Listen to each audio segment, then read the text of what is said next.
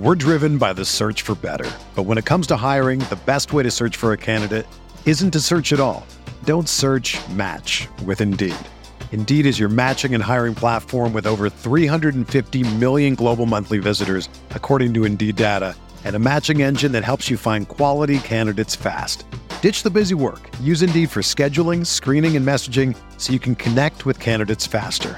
Leveraging over 140 million qualifications and preferences every day, Indeed's matching engine is constantly learning from your preferences, so the more you use Indeed, the better it gets. Join more than 3.5 million businesses worldwide that use Indeed to hire great talent fast. And listeners of this show will get a $75 sponsored job credit to get your jobs more visibility at Indeed.com/Blue Wire. Just go to Indeed.com/Blue Wire right now and support our show by saying that you heard about Indeed on this podcast. That's Indeed.com/Blue Wire. Terms and conditions apply. Need to hire? You need Indeed.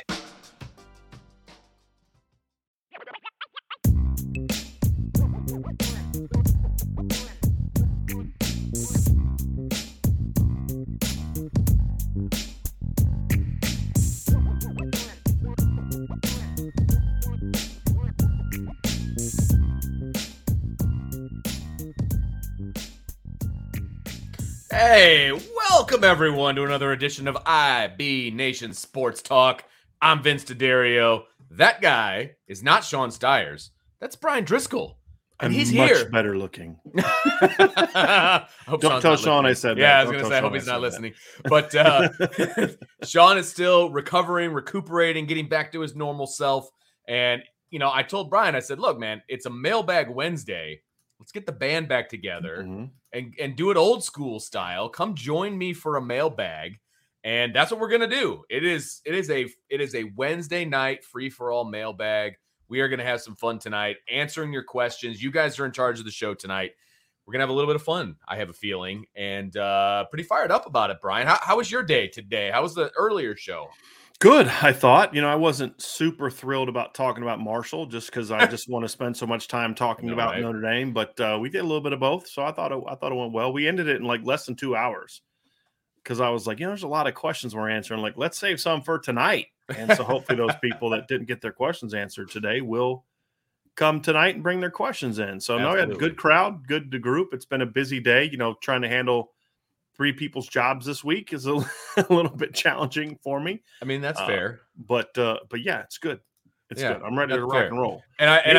You and I haven't done a mailbag in a little bit. I know. So I'm pretty fired because my last mailbag, during the day, you weren't on. So here we are. So anyway, a little update on Sean. He's doing great. He's recuperating. He wants to come back very, very soon, and hopefully that's going to happen. So very excited about that. Excited to have my evening partner in crime back. But we're going to have some fun tonight with the mailbag. So, Brian, you got one in the queue ready to roll for us?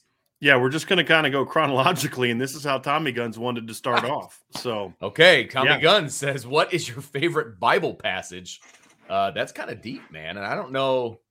I don't personally have like a favorite Bible passage. I don't know if you do.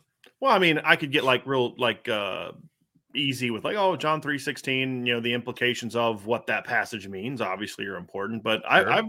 I've really, I've been praying Ephesians 6 over my wife a lot lately, which is about the armor of God. But, the one that I've really tried to last year especially live by is Philippians 4:13.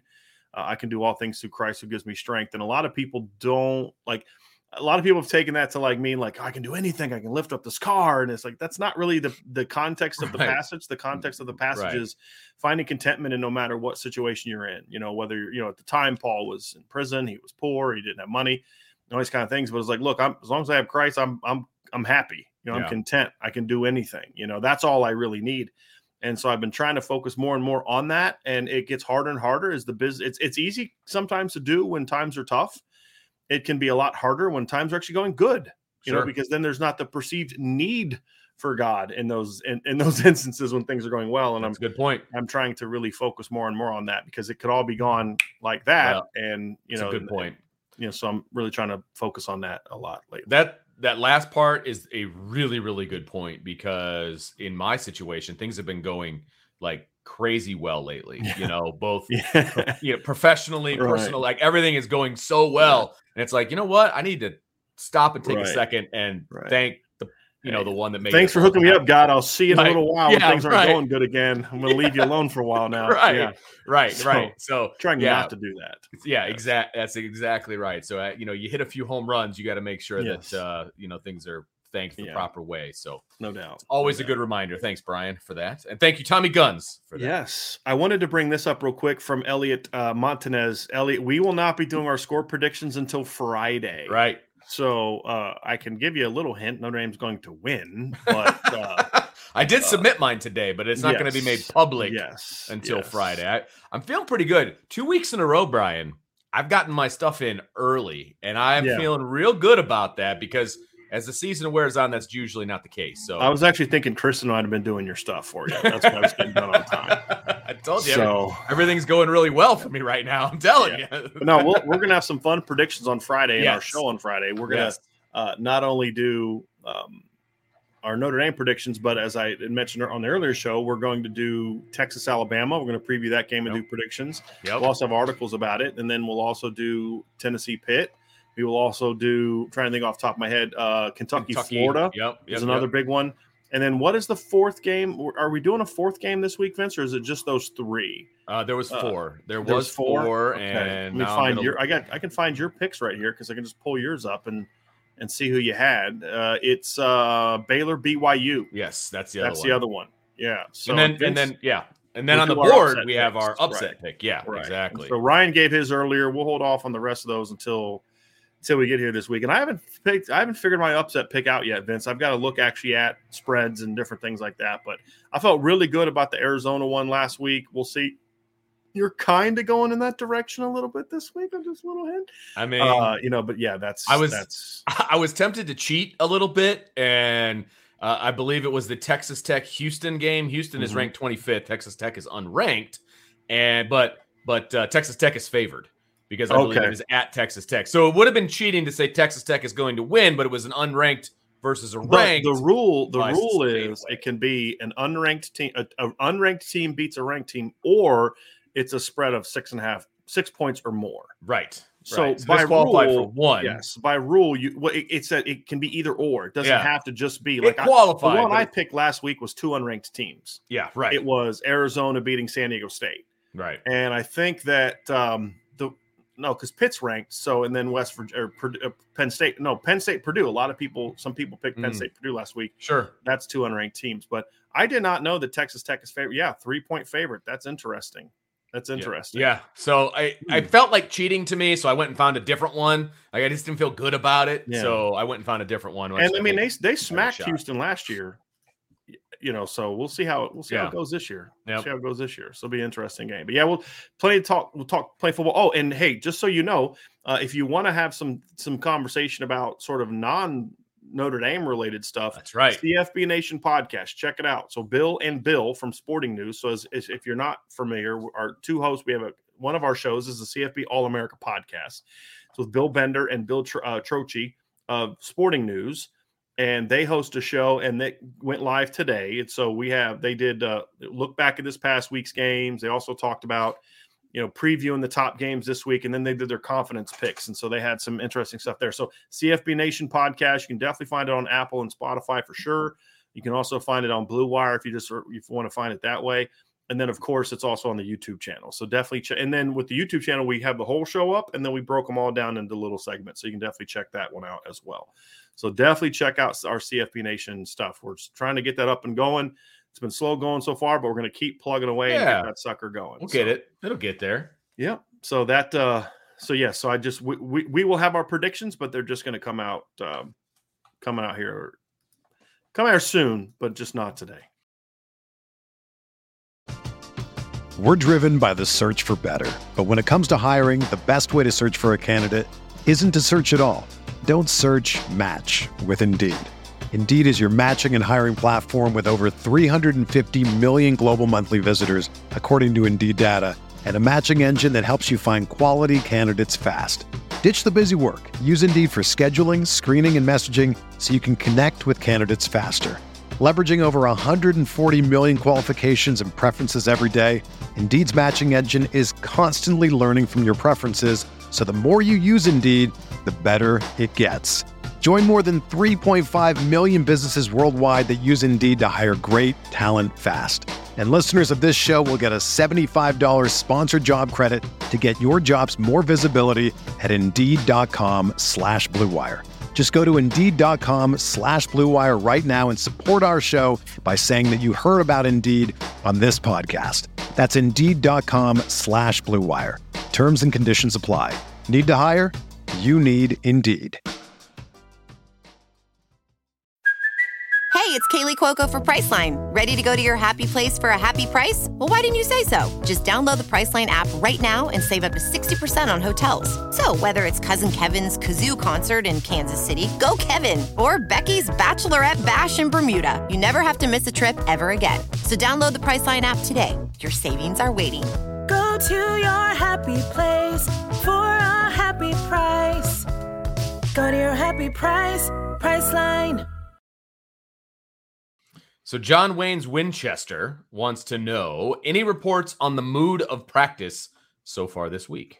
No, I mean, they've only had one practice so far. They're in the midst of their second practice now. Right. They're probably going to be wrapping it up here in the next 5-10 minutes. Right. So it's a little too early to kind of get that. But I'll say that the reason I brought your question up, John, even though we don't have an answer, is because it kind of falls in line with what I wrote in my midweek musings, Vince, which it came out about 40 minutes ago, is we're going to learn a lot about this football team based on how it responds to last week. Absolutely. And I put a quote in the midweek musings and you know, because like the 2017 team, I thought had tremendous leadership. I mean, that was a team that went 10-3, had some coaching issues, I felt, because of the head coach, which you guys all know my stance on that. Mm-hmm. But it you know, there was an incredibly tough schedule.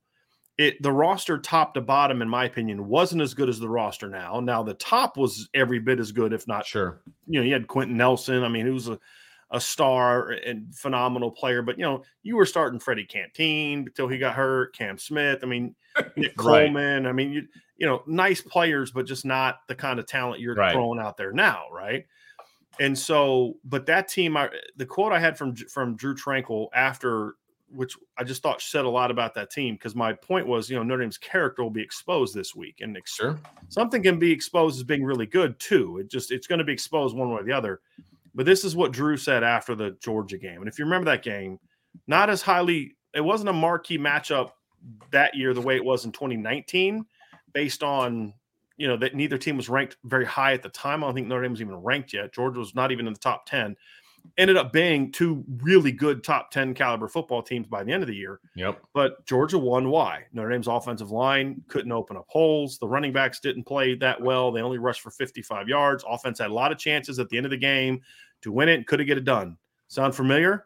And then Drew Tranquill said something after the game. He goes, when it comes down to it, Georgia just executed better at the end of the game. Sound familiar? And they made the big plays that you have to make in college football to win games. Sound familiar? And then he followed up with, he had like this pause, and he goes, to fall short tonight really hurts. But moving forward, I'm scared for other teams because we are coming to punish each and every opponent we play. And to me, you know, that was kind of and they did. And what I wrote was, a week later, they beat Boston College 49-20 and ran for 515 yards. Over the next they won their next 7 games. They averaged 43.4 points per game in those wins, and their average margin of victory in those wins were 24.9 points. Now, you can say, okay, well, let's get some context.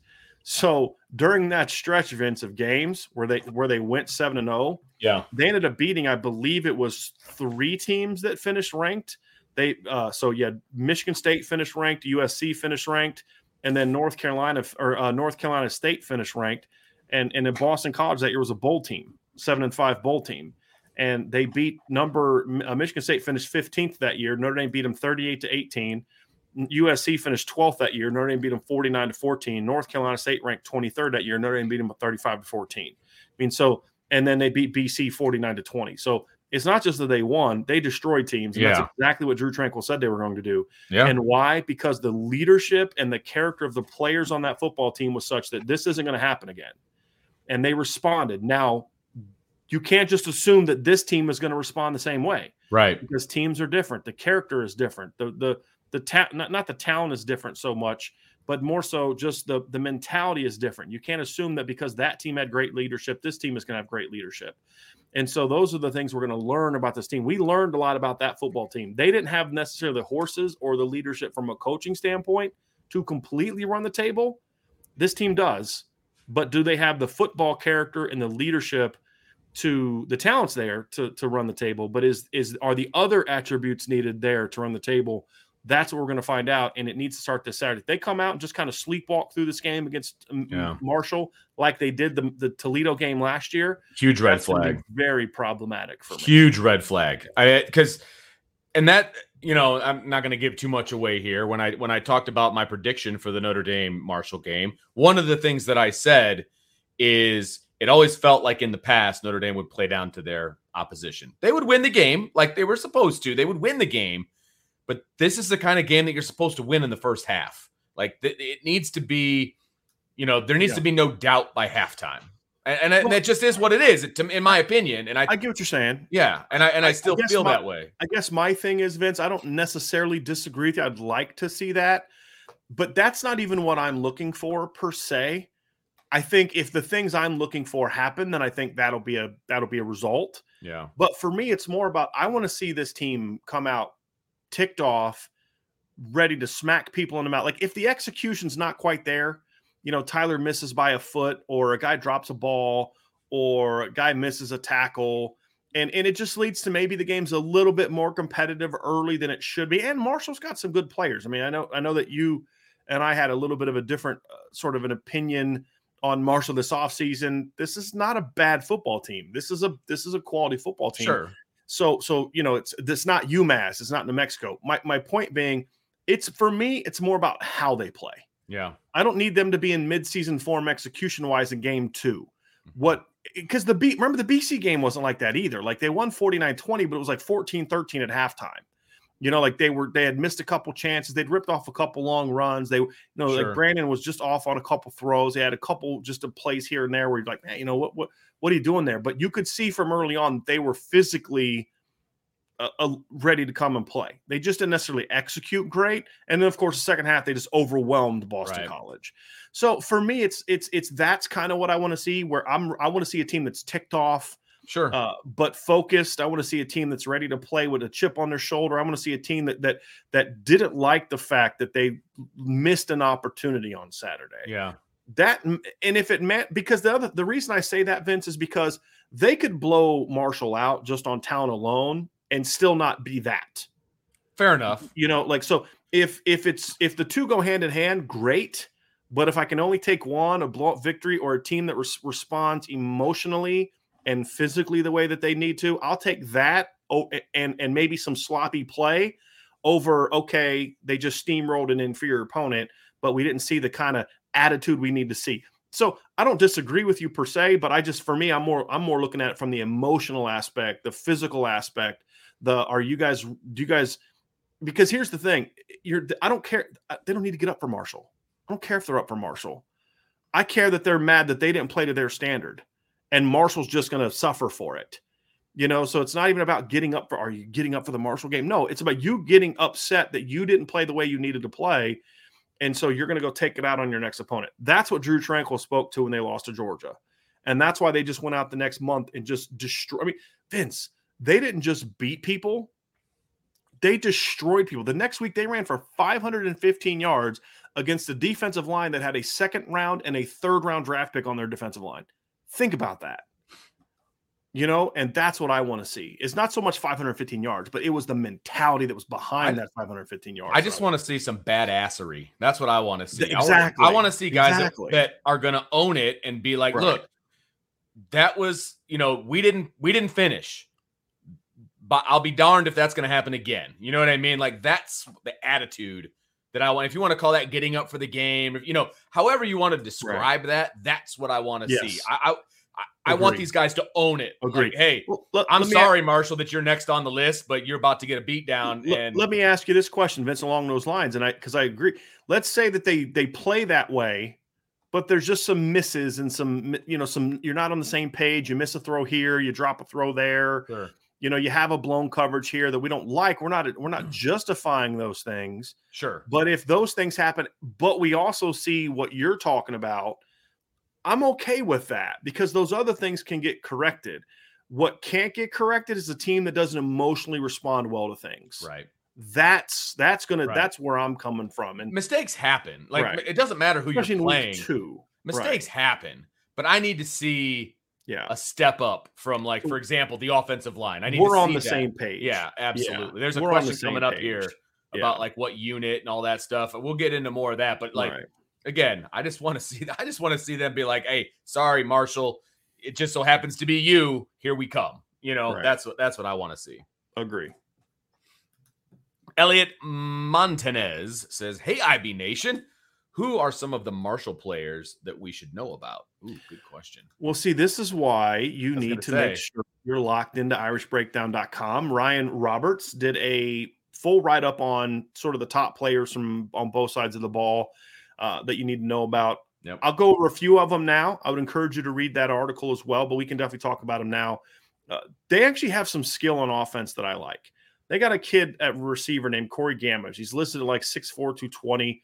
He's a big kid. He really wins with body position really well. He was a volume pass catcher last year. Wasn't really like a big yards per catch guy, but he can stretch the field. A lot of that's because they throw a lot of quick stuff. Yeah, that'll kind of bring that down a little bit. Quality athlete for that level. He wouldn't be a quality athlete necessarily at Notre Dame, but quality athlete at that level. Kind of like their version of Miles Boykin a little bit, Vince, right? Okay.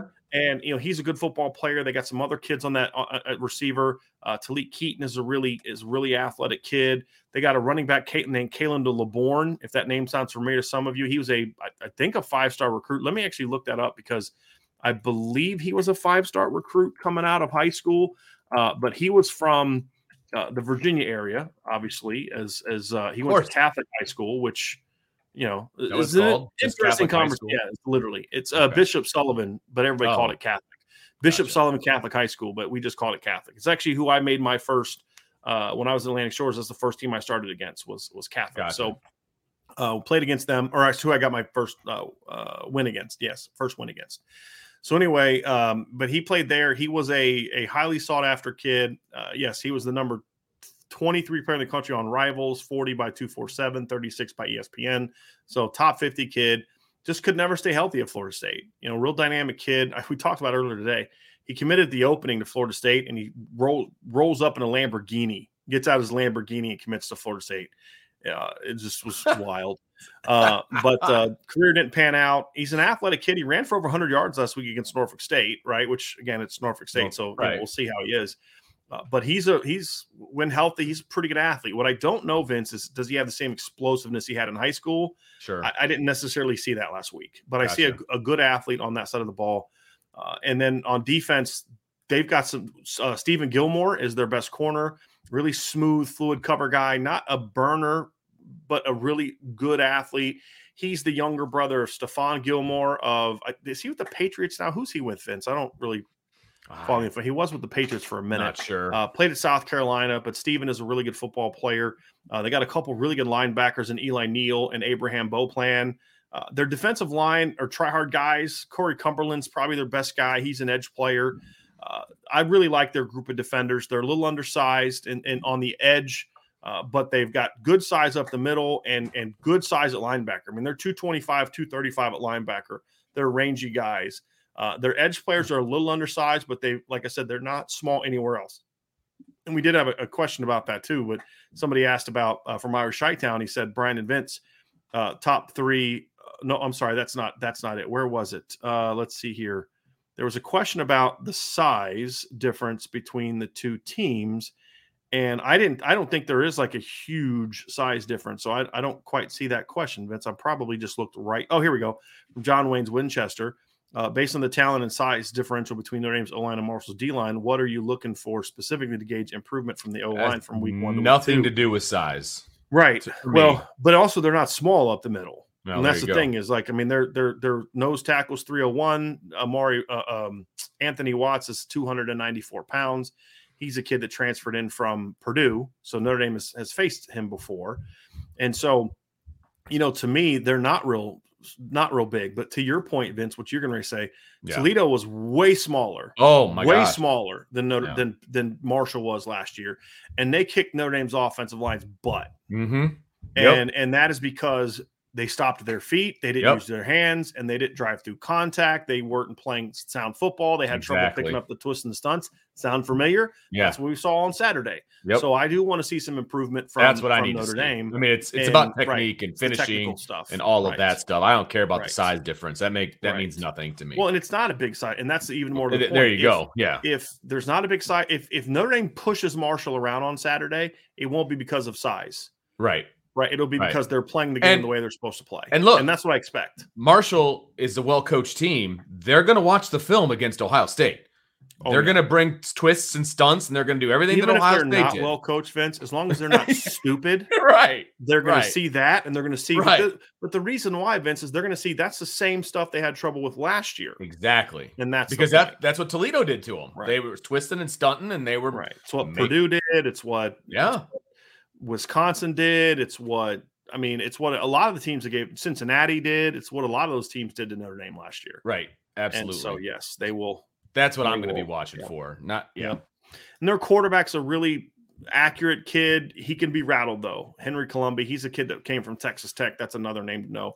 But their offensive line's big too. Actually, what's funny is their offensive line's every big as Notre Dame's. They're 6'9", 314, 6'2", 311, 6'3", 300, 6'7", 325, and 6'7", 316. So I think the other matchup from a size standpoint is going to be very interesting to see, Vince, is how well does Notre Dame's undersized defense? Like the point is the gap between the two lines is bigger up the middle for Notre Dame's defensive line against Marshall's than it is for Marshall's defensive line against Notre Dame. Right. And we all know Marshall puts out quality offensive linemen. So just stop. Had to. Somebody asked on the show if I'm going to have extra security for Kane Madden's family. I was like, I don't need security. Vince does. Like, I wasn't hard on Kane Madden. Like, if his family comes, Marshall family comes out, it's like they're not coming after me. They're coming after Vince and Sean. I wasn't mean to Kane. I always blame Jeff Quinn for that. I always defended Kane Madden. Be like, look, this kid would be better if he had a better coach. Well, 100%. Because the kid Notre Dame saw was not the kid that I saw in film at Marshall.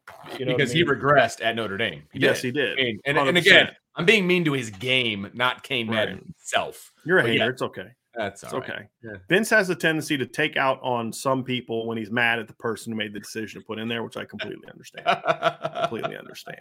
I do. I get it, buddy. I get it.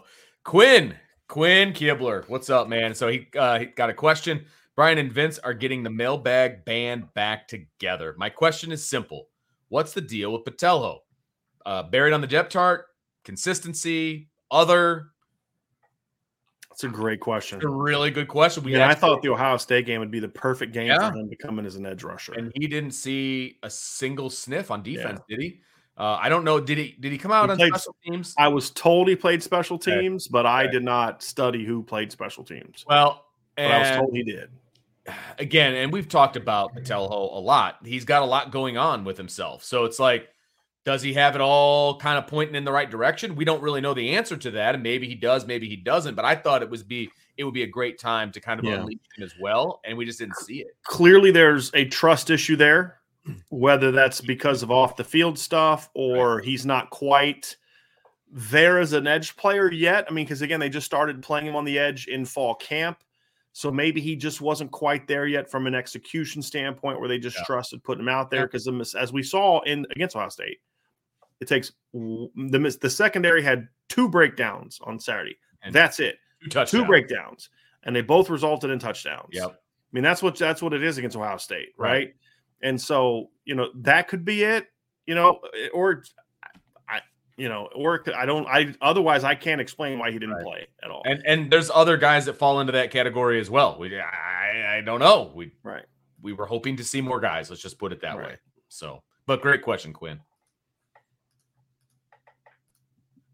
Irish Chi-Town. Vincent Bryan, top 3 Notre Dame O-linemen of the He Stand era. That's an interesting one. I mean, it's kind of easy for me. I mean, obviously Quentin Nelson is one. Zach Martin did play for He Stand for 2 years, so he's got to be one, and he was phenomenal in those 2 years. So the first 2 are easy. The third one gets a little bit tougher. Because there's like 4 or 5 guys I feel like that could fit in that spot. Correct. Because what are you going to go by? The guy who's most talented? Well, then it's Ronnie Stanley. You know, I thought Mike McGlinchey was better for more years than Ronnie Stanley was. Like Ronnie really was only great in 2015. He was a good player in 2013 at right tackle. He was flashy but inconsistent in 2014 at left tackle. I mean, there were times when he looked like a future top 10 NFL draft pick, and times he looked like this kid's feet are just a hot mess because he was still, you know, he was always kind of raw. Sure. And even in 2015, he was a great player at times. He gave up like 3 or 4 sacks that year. And like I've said, look, other than Quentin Nelson, the best individual season that I've ever seen in Notre Dame offensive, other than Quentin Nelson and Zach Martin, because Zach Martin in 2013 was special. The best individual season that I've seen an offensive lineman have was Liam Eichenberg in 2020. I mean, he wasn't as dominant as Ronnie and McGlinchey, but that was one of the most steady seasons I've ever seen. Like never gave up a sack, only gave up like 1 hit on the quarterback all year. Didn't have really hardly any penalties that year, but you know, he wasn't dominant, right? I mean, Stanley at times was dominant. McGlinchey at times was dominant. So I guess it depends on what you mean by top. If you're just talking about best season, it's hard for me to not put Liam Eichenberg's 2020. However, McGlinchey was better for more years. Mm-hmm. I mean, I would argue that McGlinchey's best year might have actually been 2015. I mean, if you go back and watch him as a right tackle in 2015, Vince, on that O-line, McGlinchey was a dude in 2015, and he was pretty good in 2017 too. I mean, he was a first-team All-American, right? So it's not like he wasn't also good that year. And that's probably why I'd go with Mike as my number 3. I'd probably go with McGlinchey as my number 3 because he was good. I mean, he was even in 2016 when the team sucked. Him and Q both earned All-American honors that year, and McGlinchey was never really reason. Like, can you remember playing 2016? Like, dude, what the heck was McGlinchey doing? The left side of the line was pretty good in 2016. The rest of the offense stunk, but those 2 guys were pretty good, you know? And, you know, but and then like I said, 2015 might be McGlinchey's best year. So I'm going to go with McGlinchey number 3 just because of duration. So he might have been better. Liam might have been better in 2020 than McGlinchey was in 2017. And I'd say they were about the same when you look at Liam's 19 compared to McGlinchey's 16. I'd say I'd probably lean to give the edge a little bit to McGlinchey. But if you look at Liam's first year as a starter in 2018 and compare that to McGlinchey's first year as a starter in 2015, it's not close. Yeah. McGlinchey was definitely better. So I would probably lean towards McGlinchey as my number 3. I mean, like Nick Martin was a high draft pick, but I thought that was more of a Harry Hiestand pick than it was necessarily Nick Martin being that good. Yeah. I thought it was like, well, I'm going to take Harry's guy. More so than anything. You know, Aaron Banks was a really talented kid, but inconsistent.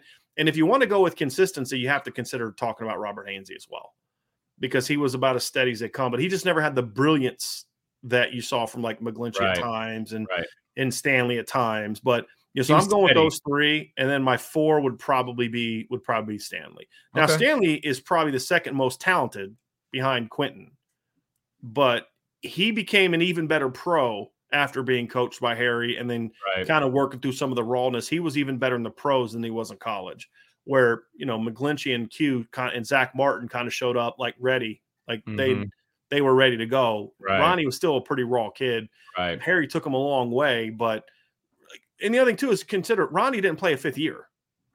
Like if Ronnie would have come back for his 5th year, like Zach Martin did, like Eichenberg did, like McGlinchey did, he probably would have had the best individual season. I mean, he would have made that 3rd year jump and been a dude. Like, I mean, he'd have been unbelievable, Vince. With another year of Harry Hiestand. But I mean, he said he was starting as a rookie, I believe, in the NFL. Yeah, so, I think he got hurt, but like he made the right decision. He was the number 6 overall draft pick. He made the right decision. I'm simply saying we don't have as much data. Like he was actually started sooner than all those guys. He started as a true sophomore. Right. And so his 3 years as a starter was sophomore, junior, senior, where those other guys started as juniors, seniors, and 5th years. Right. I'm talking about Mike and Liam. Obviously, Q and Zach Martin started as redshirt freshmen. But you know, so I'm going with McGlinchey based on what their Notre Dame careers were. But if we'd have seen another year of Ronnie, it would have, without question, been Ronnie Stanley. Irish Chi-Town again, Brian and Vince. Who are sleeper teams after week 1? Oh, we're going college football now. That's a good one. I mean, I'm gonna say one thing here, right? Number one is I don't think we should overreact to week 1 in any direction. Right. So what I'm going to do is just kind of look at some confirmation that I had about some teams. Okay. Because I feel like that's the most fair way for me to evaluate week 1. So for example, like when you're just talking about playing one game, like, is Oregon really going to be that bad all year? I don't know how they could be. I have a hard time believing it, right? It was a really bad performance. Right. But it was also week 1. I mean, I remember USC getting beat like 55-3 by Alabama one year in the opener. And by the end of the year, that USC team could have played with anybody. You remember that? It was at 2016. I mean, just destroyed Notre Dame at the end of the year. Started the year off 1-3. So, teams change and evolve. But a team that I had my eye on is like could be a sneaky, vastly improved team, maybe even contend for a bowl game this year, is Arizona. And they went 1-11. They got some transfers in, but Jed Fish has done a really nice job recruiting. They had some competitive games last year. They went 1-11 last year, Vince. I'm going to repeat that again. Arizona went 1-11 last year. Right. And I think they were winless in 2020. They were 0-5. And then they had lost. They went 4-8 the year before that, but they lost their last 8 games. So they had lost 13 straight games going into last year and then lost their first 8 of the season. So, I mean, they're talking about a 20-some game losing streak before they finally beat Cal at the end of the year 10-3. But they lost by 8 to BYU, 2 to Northern Arizona. So bad. 5 by Washington, 7 to USC, 9 to Utah. Like, you know what I mean? So you can like see like, okay, this team's competing.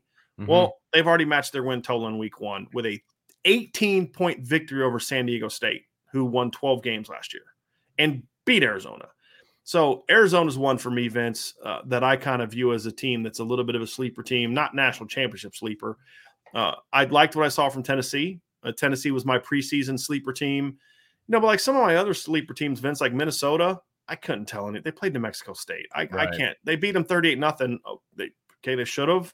Like, I don't know if that's necessarily confirmation for me about anything at all. So, I mean, it's hard for me really to say. I'll tell you who looked really good in week 1 and like looked like they actually have a couple dudes. Duke.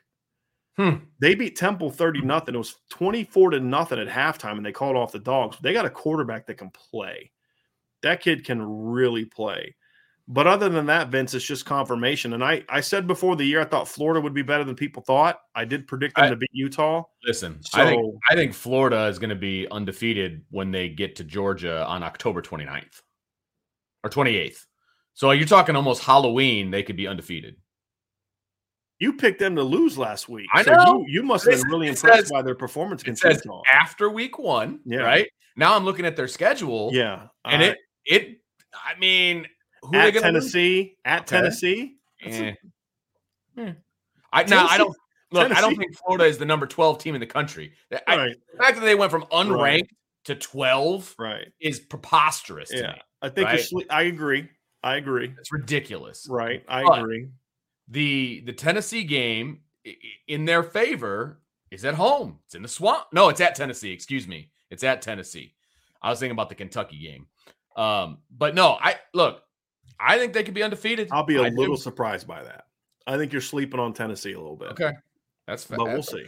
Okay. We'll see. Well, I mean, but that's the great thing about football, man. That's right. We're going to find out. Absolutely. Right? We're going to find out in 3 weeks. They're definitely going to win, the rest of their games. I'm sorry. I would be shocked if they lost to Kentucky. Yeah, I would. Now, here's the question, though, Vince. The interesting thing is, what do we say about teams that are under new coaches, right, and trying to turn things around? Okay, you can handle adversity. Everybody disrespected you. You stepped up and beat Utah. Okay, now you're 1-0 and you're number 12. How are you going to handle that? Yeah. Are you going to come out against a Kentucky team that's had a lot of success against you lately and just assume like, we're Florida, we're back, because they lost to Kentucky last year. I'm looking at it. They beat Kentucky in 2020, beat Kentucky barely in 2019. 2018, they lost to Kentucky by 11. So this is a team that has played them tight. In 2017, they beat Kentucky by a point. They've played some really good games in recent years. True. So are you kind of like, hey, we're Florida, we're here now? Or are you going to say, hey, guys, that's just one? You know what I mean? Like, those are things you don't know the answers to. Absolutely. And that's why I try not to jump on bandwagons. But Vince, I think what you're seeing is kind of like, okay, Vince sees what I saw before the year, which is that team didn't just lose all their players. Like, they are still a team with talent. They just weren't a very well-coached football team.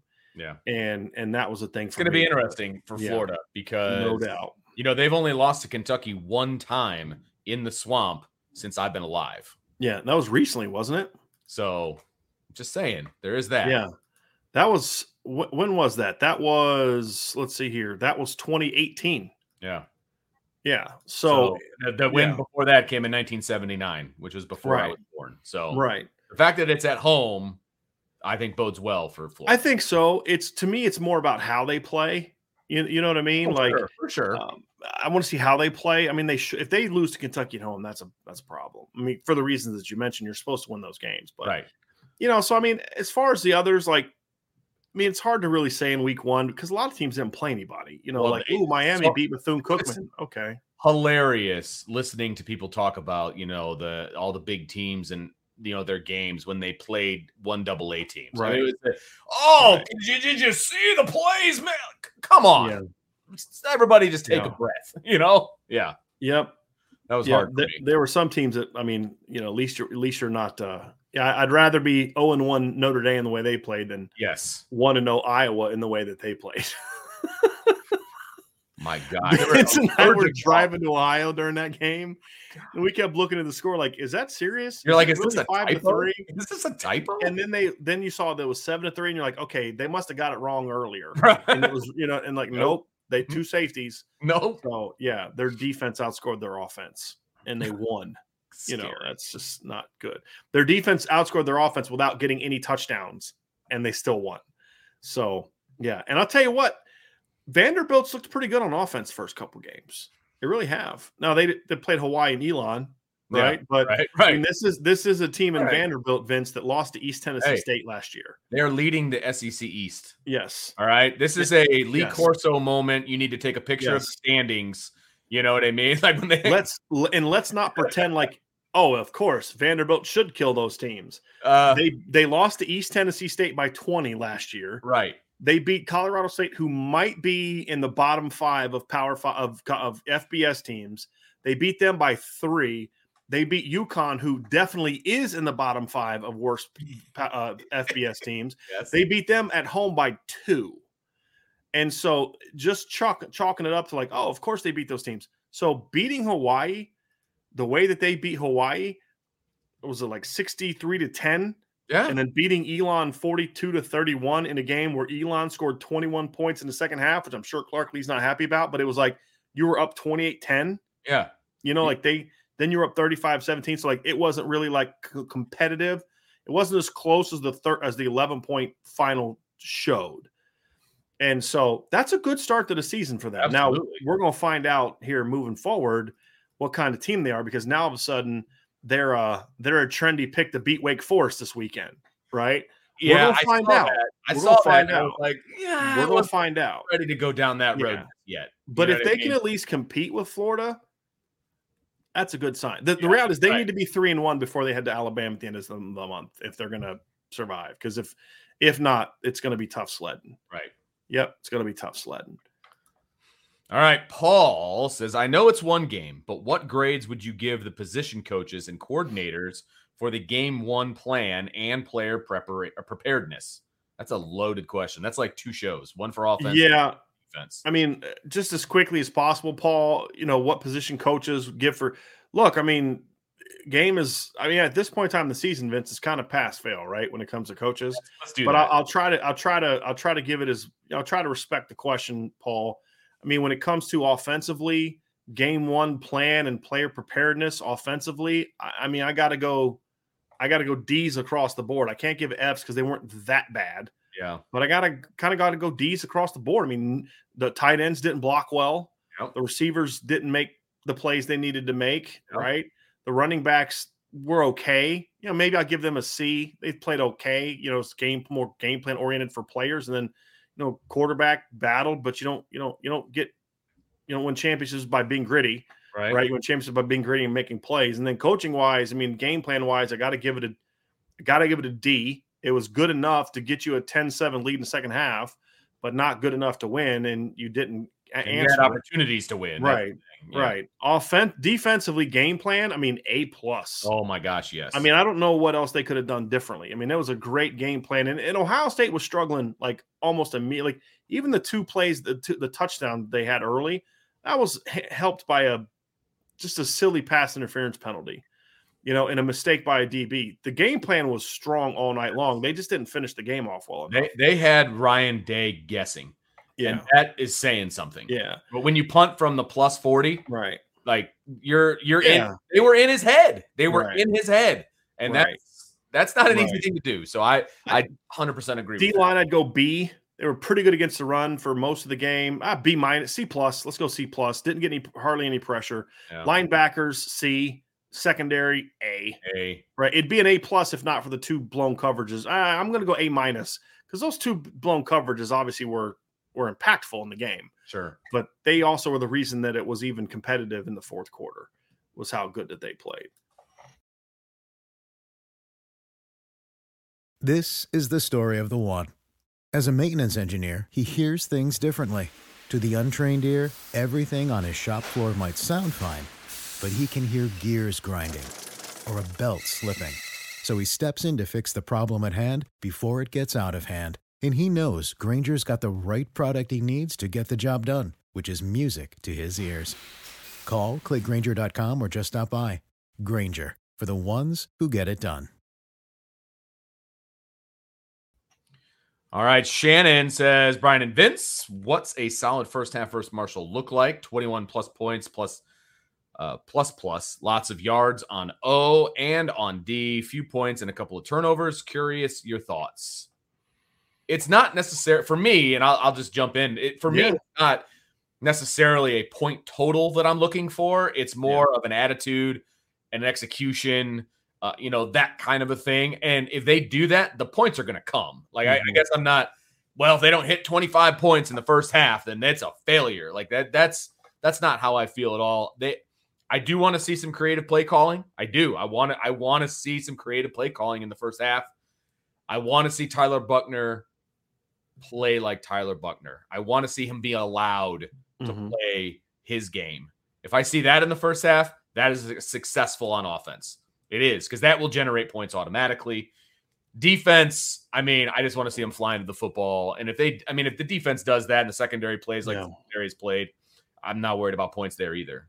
I'll make mine simple, Vince. I've said this a million times. I'm more process driven than I am results driven. Yeah. And that was a big issue the last 12 years. They'd look at the score. Oh, we blew this team out. Yeah. But I saw flaws that if I'm coaching against you, I'm exploiting if I have players that are anywhere close to as good as your players. Yeah. Right. I want to see the process. And so the score, the yards and all that stuff just doesn't, it's what do I see of how they play? Exactly. Is the key for me.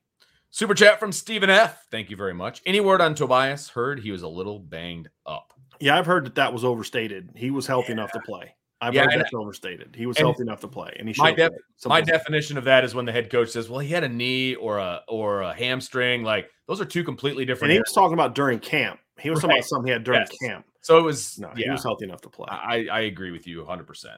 Yep, he was healthy enough to play. Another super chat from Bayside Tiger 6. Late to the chat, but here's money for the kitty. The team clearly needs to finish, but where do you stand on, quote, calling off the dogs, unquote, and playing 60 minutes of your game starters or not?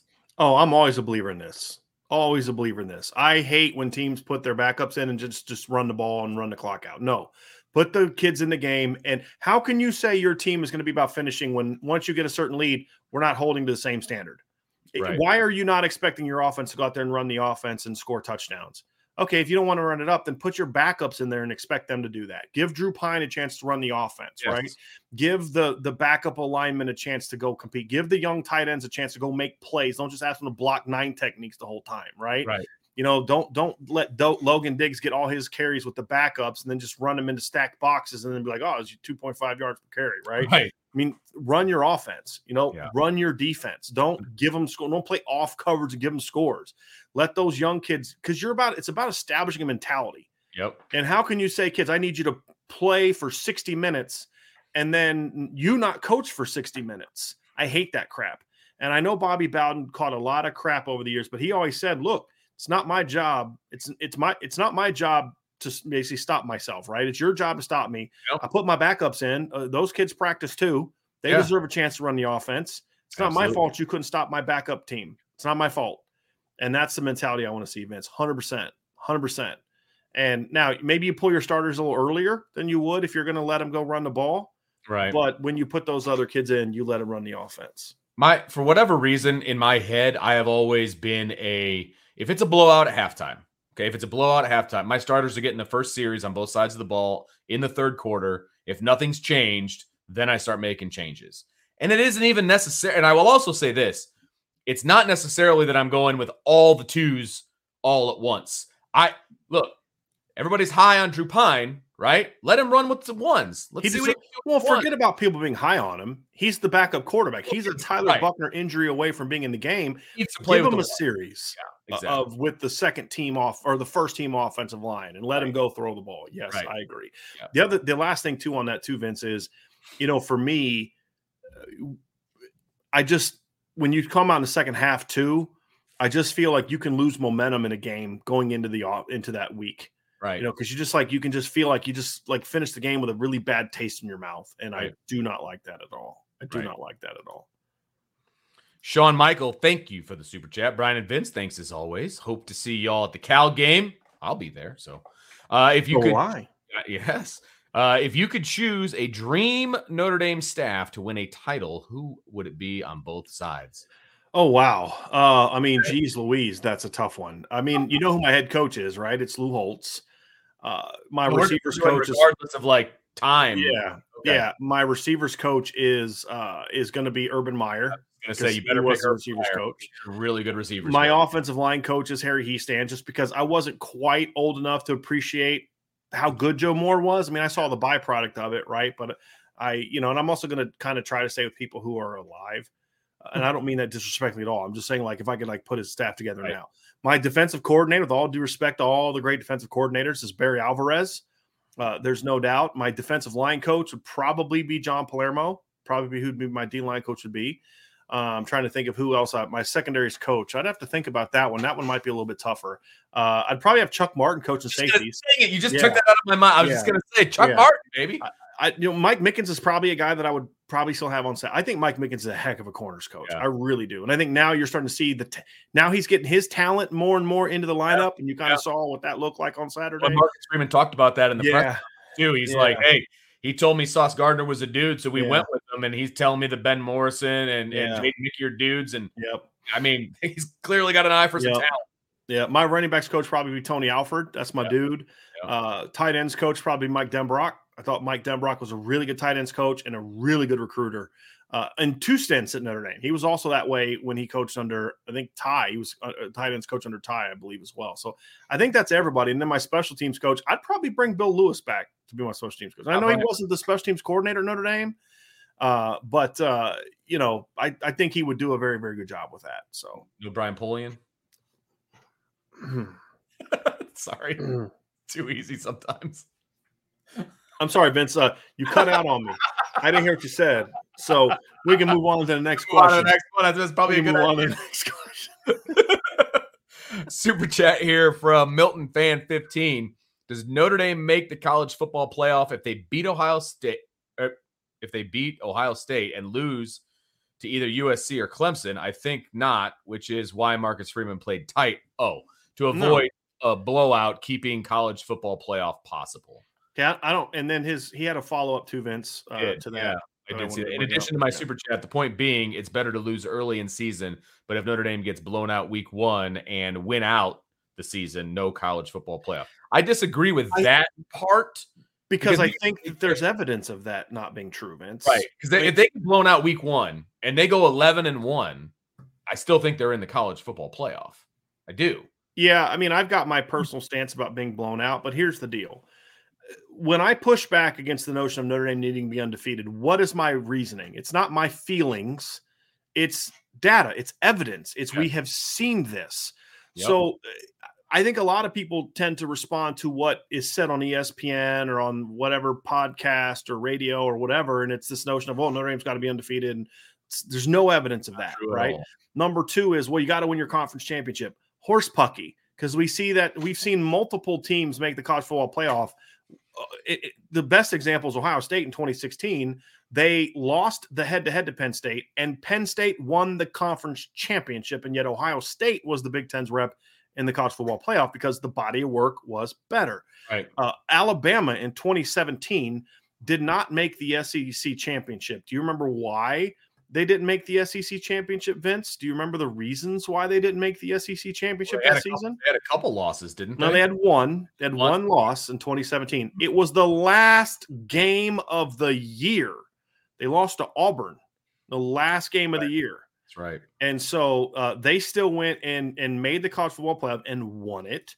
In 2016, Clemson lost at home to number 22 Pitt at home on November 12th and still made the college football playoff and won a national championship. So again, there's no evidence that that is true. What I have found to be good about the committee is that they tend to try to look at it as a holistic ranking. Yeah. They do a much better job of that than the AP and the coaches poll, which is very reactionary. Oh, absolutely. Now, there's always a level of reaction to it because you have new data. This team won, this team lost. Sure. It changes things. I'm reacting to it, but there's a difference between reacting to something and being reactionary, because being reactionary tends to kind of take things into an extreme, right? So that's kind of how I look at it. Is I think the committee has done a good job, but if I'm going to have we're now 7 years in, right? 14, 15, 16, 17, 18, 19, 20, 21, 8 years in. We have 8 college football playoffs. We have data to back this stuff up. And so it's easy for me to look at and say, of all the teams that have lost a game to get in, some of them have lost late, some of them have lost early. Heck, in 2017, Clemson lost in October to Syracuse, who was 4-8. Terrible and team. They still got in. And not only did they get in, they were the 1 seed. Yeah. Right? So there's just no data. I think that's all kind of some of the paranoia that ESPN tries to promote about, who's going to get in or who's not going to get in and those things like that. The reason Ohio State didn't get in 2018 wasn't when they lost. It was how they lost and who they lost to. Where when Clemson lost to Pitt, it was a 1-point game, and the loss to Syracuse is a 4-point game. And you could say, hey, look, their starting quarterback got knocked out, right? Ohio State goes on the road against Purdue in 2018 and got obliterated for no reason at all. There was no justification for why they lost 49-20 to Purdue. That's why they got left out. And the Big Ten wasn't very good that year. So there's no evidence that it's about when you lose. It's about the holistic look of it. If Notre Dame is the 1 seed, for example, and they lose, let's just say Notre Dame's the 2 seed or 1 or 2 seed, and they're undefeated.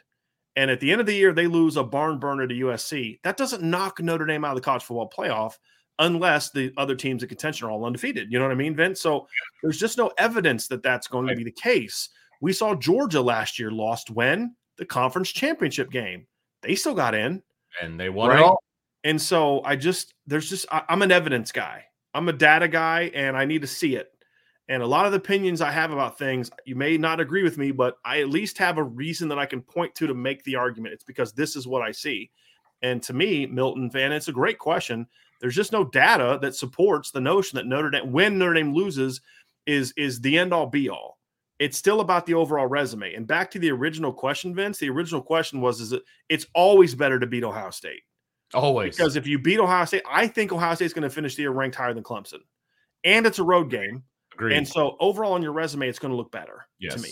Now, I think that at the end of the day, when we're talking Clemson, Ohio State, it doesn't matter. As long as Clemson's as good as you hope they are, you're still going to have that great win. Absolutely. And so your resume is still going to look great at the end of the year if you win out. But my point is I said this earlier in the week. What did I say before the game? The loser of that game is going to run the table and going to make the college football playoff. I've said that, and I still believe that. So, but of course, now you got to win all your games. Yeah. Joe Papati, thank you for the super chat. Really appreciate it. While I totally agree there are no moral victories, previous Brian Kelly run teams lose the Ohio State game by 20. At least. I need improvement big time on the O, but I like where we are. 37-17 Irish this week. That's a very fair point, Vince. Yeah, no, absolutely. You can say the same thing about the Fiesta Bowl. Yeah. Yep. I mean, look, Brian Kelly has not shown the ability to be in those games, especially on the road. I mean, we just haven't seen that often. You know, and the only teams we have seen it often against are teams that don't have great offenses like Georgia. Right. So that's been more of the but thank you for the super chat, Joe. Yes, I appreciate that very, very, very much. Super chat from Stephen F. Thank you very much. How surprised are you guys seeing Morrison and Mickey? Stephen, I mean this with all due respect. Have you ever listened to this show? I'll say this. I'm joking, obviously. Morrison, I was a little surprised how much he played in the opener. Okay. I was. Mickey, not at all. I thought Benjamin would play. You're talking about actually physically seeing them on the field, or that they played well? No. How they played. I was surprised that we saw Benjamin Morrison as much as we did. Yeah. In the game on Saturday. I am. I thought eventually he'd get there, but I did not expect him to play that much in the opener. I'll be honest about that. But Mickey, definitely. Yeah. I thought Benjamin would play, but I thought it'd be more special teams, and eventually he's gonna doubled up Mickey's snaps, which I will say the ratio surprised me. We were hearing a lot about Morrison kind of leading up to that game, and so I thought we would see him, but I didn't think we'd see him as much. And I will also say I didn't think he would play as well as he did for a true freshman in his first game. I mean, he exceeded my expectations, even though I know Brian is super high. I mean, I know you were super high on Ben Morrison from the time he signed until now. Before then, before then. Yeah, I'm still surprised he played so stinking well. Yeah. I will say this. I think part of the reason he played a lot, too, is because Cam Hart was nursing the hamstring injury, so I don't know if he was 100%. So I think that was part of it as well. Just real quick follow-up, Vince, to the thing that Milton Fans 15 said. He said, Brian, would you argue getting blown out would matter? Oh, absolutely. That I agree with. And again, that's what I was saying. That's why Ohio State didn't get in, Vince. It wasn't because they lost to Purdue. That didn't help because Purdue wasn't great that year. It wasn't bad. Right. It was the way they lost. Yeah. Where they were just embarrassed. Like that, like playoff teams shouldn't have a game like that. Right. And I think that matters. And I think that was always going to hurt USC in 2016. Even let's just say USC would have only had one loss. You still wonder, like, would that have been enough to get in? Because you lost 55-3. You know, let's say Notre Dame would have beat Georgia in 2017 and then lost to Miami the way they did. Yeah. You lose 41-8. I can understand why they'd want to drop you out of the polls, right? So I think that matters a whole lot more than the timing of it. It's who you lose to. So, like, don't lose to a team that sucks unless there's an extenuating circumstance. Right. Like Syracuse in 2017, losing to Syracuse. Clemson in 2017 losing to Syracuse because their quarterback got knocked out. Yeah. Right. That should still not be a justification. I still can't believe Clemson. That was one of the few mistakes the committee made. Yeah. I understand why Clemson was in, because that was the year where there was a bunch of 2-loss teams. Like Ohio State was a 2-loss team. Georgia was a 2-loss team. But the 1 seed, that didn't make any sense to me. That team to me was barely better than last year's team, to be honest with you. They just played a tougher schedule last year because the schedule was a little tougher. But yes, how you lose, Vince, matters a ton to me. No question. Oh, we already answered that one. Sorry. John Wayne's Winchester, based on sources or intel, if possible, how has Marcus Freeman handled the previous week's coaching shortcomings? He didn't throw them under the bus publicly, but did he light into them behind closed doors? No, I don't think that's needed, honestly. I mean, these are adults. That never, like, a coach coming into me and screaming at me in a locker room is not going to be something that's going to be conducive to me wanting to go out and coach harder for you the next week. Right. Like stern talking to him, like, hey man, this is not good enough. Right. Like that's part of the job. Yeah. Right. Like I won't let you down again next week, coach. And that's like any job. Like, Hey, Driss, look, man, I hired you for a reason. Yeah. I hired you because I think you can do this. Right. Buddy, your guys didn't bring it tonight. That's on you, man. Right. Hey, you know what? Coach is right. That is on me. And then it's up to me to fix it. Right. But coming in and getting my face and screaming at me, I'm sorry. It's like, I'm a grown freaking man. You know what I'm saying? Don't get in my face screaming at me. Right. Like that's not going to get me going. And I'm shocked. People are probably shocked that I have that opinion. Right. No, I'm saying that sarcastically. But being pissed off, be pissed off. The head coach should have been pissed off. Right. But, to me, lighting into them, I guess for me, that is a volume related thing that I'm not a big fan of. But if it's lighting into them in regard to, hey, that stuff we just saw, fellas, that's bullcrap. That ain't going to cut it. Right. Right. Okay. I'm cool with that. That's expected, accepted in that regard. No question about it. Assuming he wasn't the reason that they felt that way or that they did the things that they did. And part of it is it's a combination. Hey, look, this is where I messed up. And now I'm holding you accountable for your part in this as well. In a non-blaming kind of way. Like, hey, look, we got to do better here. Including myself. Including myself. And he is the kind of person that will lump himself in with everybody else. That it would shock me if Marcus Freeman just walked into the coach's locker room and just lit guys up without taking responsibility for himself first. Now that doesn't mean he doesn't get after it and get on people. I know for a fact he gets on guys. That's his freaking job. Right. I mean, he's not there to be everybody's best friend. He's the head coach and his goal is to win. Yeah.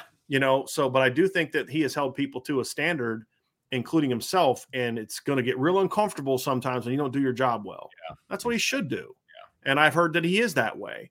But he also is going to be the first person that has your back when you do it right. And that's where you want a coach to be. Absolutely. Hey, get on me when I don't do a good enough job. If you're a true competitor and a champion as a coach, you want that kind of thing in your coach. Darn right. Especially if he's going to have your back publicly. Yep. Which he did. You'll be more willing to take those butt chewings in the coach's locker room when you know your coach has your back publicly and privately. Yep. So there's no doubt. So it's a very good question, Vince. I like that one. That was good.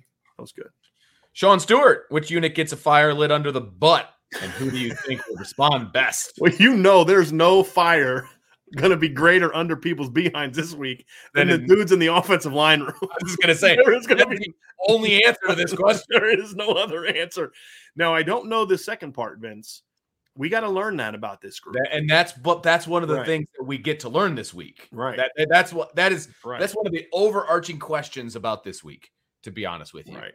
I mean, look, Harry Hiestand lit in to the guy that works for us. Okay. He's going to light in to those guys too. Okay. Yeah, that's pretty funny. That was hilarious. That was so great. We're just sitting there filming the whole practice. Yeah, we are. Thanks, Coach. I'm glad to be here. He talks about it every time I talk to him. So for context, Coach Hiestand was a little cranky at practice one day in fall camp. And the guy we had to do video was there filming the offensive line. And Coach Hiestand was getting after a little bit. And he just looks at me because he was like, what are you going to film the whole practice? Is that what we're doing today? And Chris rightfully kind of said, put your camera down and just go film another section. He came back 5 minutes later. It's the right thing to do here. You don't need to antagonize him. But I was like, dude, I'm glad Chris was there, because if it was me, I'd be like, yeah, actually I am. And I'm allowed to be here. So calm down, dude. And then Harry would have speared me, and I would have woke up a week later. A couple of days I wouldn't have gone the way. No. But no, I mean, but in all seriousness, Vince, we need to see how they respond. Absolutely. I know who's going to get lit into, and I don't think it's going to be real pleasant being in Al Washington's room this week either. That's fair, to be completely honest with you. It doesn't matter who you are either. Yeah. And but again, look, that's what I wrote in my midweek musings. I encourage you to check it out at Irish Breakdown. But look, the lines are going to ultimately define how this team responds. Yeah. And that's what we're going to have to learn, Vince. There's no doubt.